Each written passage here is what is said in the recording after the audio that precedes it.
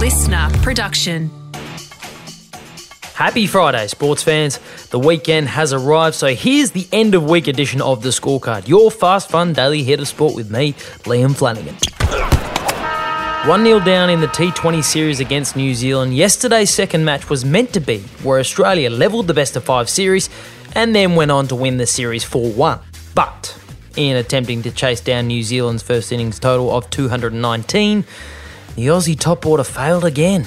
Aaron Finch, gone for 12. Goes high. Has it gone long enough? No. Struggles continue for the captain. Glenn Maxwell, gone for 3 reverse sweeping. In fact, if it wasn't for a 92-run partnership between the Bash brothers Marcus Stoinis... I know Flippers, that's pummeled away by Stoinis. The Hulk is back. And Daniel Sams. And again, he launches into that one. Belligerent stuff from Sams. New Zealand's 4-run victory would have been a lot more comfortable. With Game 3 of the series not taking place till next Wednesday, selectors will have plenty of time to weigh up whether any big names face the chop. But Mr. Cricket Michael Hussey believes despite his beyond lean run of form, the Australian captain Finch will be safe. We know he's a quality player, and at his best he's one of, if not the most damaging T20 batsman in the world. So, yeah, you know, his form is a bit of a worry. He has been through these sort of run of outs in the past and generally comes through them and scores some big runs. So I'm still expecting him to bounce back. I think these conditions in New Zealand suit him, actually. If he can just get through the new ball, you know, the first few overs while the ball's swinging, then I think he can be quite dangerous. Yeah, because the only real danger he's presenting at the moment is to the team manager, who has to try and book him an early flight home. The golfing world is still reeling, less than 48 hours on from Tiger Woods' car crash that left the 15-time major winner trapped in his vehicle after it rolled off a Los Angeles highway.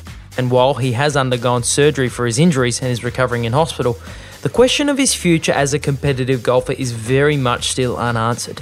Speaking to the Marty Sheargold show on Triple M, orthopaedic surgeon Dr. Andrew Oppie shed some professional light on Tiger's injuries. Tiger sustained a pretty bad injury to his leg, although I was obviously, due to medical confidentiality, given limited information. I've actually spoken to the surgical team. I teach with one of the lead professors in the hospital there at UCLA Harbour. Righto, little bit less name dropping please, Dr. Andrew, a little bit more medical expertise. He's got this fracture to his tibia and fibula.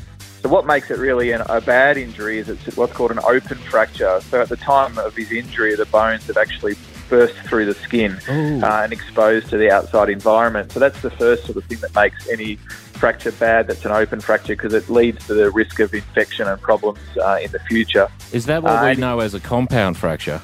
Correct. So open fracture, compound fracture, exactly right. And then he also, and due to the severe nature of the injury and the high energy that went through his leg, also sustained a complication called compartment syndrome, which is when you get swelling internally and the leg swells so much that it starts to squash the muscles and the nerves and the vessels in the leg and cause it potentially to die off. It sounds horrific. And anyone would understand if Tiger never walked a par 3, let alone a full 18 ever again. But just how long could Tiger's road to recovery be? It's a long recovery road, and the outcome, yes, they can make full recoveries, but gee, it's going to take a long time. You're looking at a minimum of sort of 2 years, and then you have to then work out, well, what is that recovery going to be in terms of a full recovery? Getting back to an elite sports level is very difficult. Our best wishes to Tiger on his road back.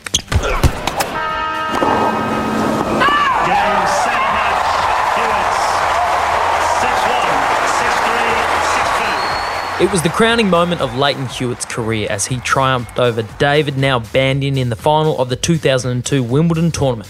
And yesterday, another milestone for the Come On King. Come on! Come on! Yesterday, it was announced that Hewitt will be inducted into the International Tennis Hall of Fame in July this year.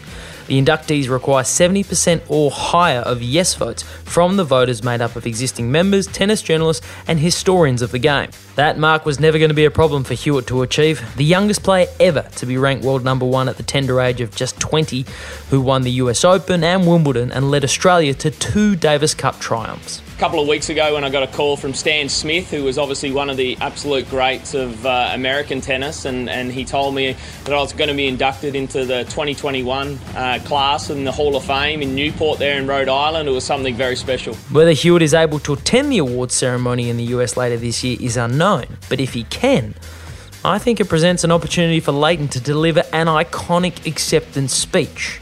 Simply, walk on stage, clear your throat, and give us one spine-tingling "Come on!" then walk away. The winner is Sydney, Australia.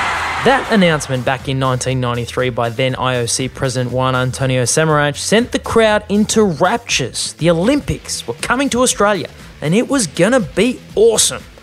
And 7 years later, Juan himself confirmed that those Olympics were in fact The best Olympic Games ever.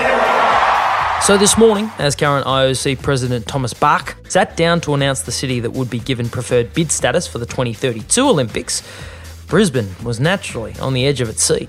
Today we received a report by the Future Host Commission for the Games of the Olympiad. This commission recommended to the Executive Board to enter into a targeted dialogue with Brisbane 2032 and the Australian Olympic Committee for the Games of the 35th Olympiad. The Executive Board has unanimously approved this recommendation. Yeah, Tommy Bach showing he has zero sense of occasion as he announced with little to no fanfare that Brisbane is in the box seat to host the 2032 Olympic and Paralympic Games. So now the Queensland Government's 2032 task force has the fairly difficult task of fine-tuning plans and budgets for an event that's over a decade away. I say fairly difficult because if Back to the Future has taught us anything, it's that no one can predict the future. He's on a hoverboard. I mean, we were meant to have hoverboards like 6 years ago. The state of Tasmania continues to wage its high-profile war on the AFL for the right to a team of its very own. But yesterday, they were dealt a body blow from an unlikely source. Not in my time. It's completely unrealistic. Gold Coast Suns chairman Tony Cochrane speaking to Dwayne's World on SEN Radio yesterday, ruling out the idea of the AFL adding 2 new teams anytime soon. But, Tony, Tasmania only wants 1 team. So, what about just letting them have that? I can't imagine that the Commission, in their wildest dreams, would expand the competition. And of course, it's impossible to add 1 team because 1 team doesn't do anything for your media rights, because I've been in media all my life and I don't know a media company alive that wants to purchase a buy.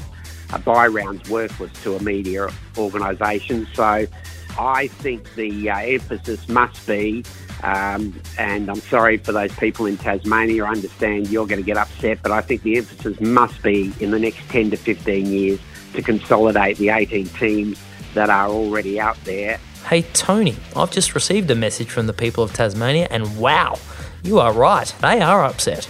You, Tony! Yeah, don't expect the Suns to get much love from the home crowd when they travel to Hobart to play the Kangaroos in round 15. That is your fast, fun hit of sport for Friday the 26th of February. And before you switch into weekend mode, go and download the Listener app. That's Listener without the E's.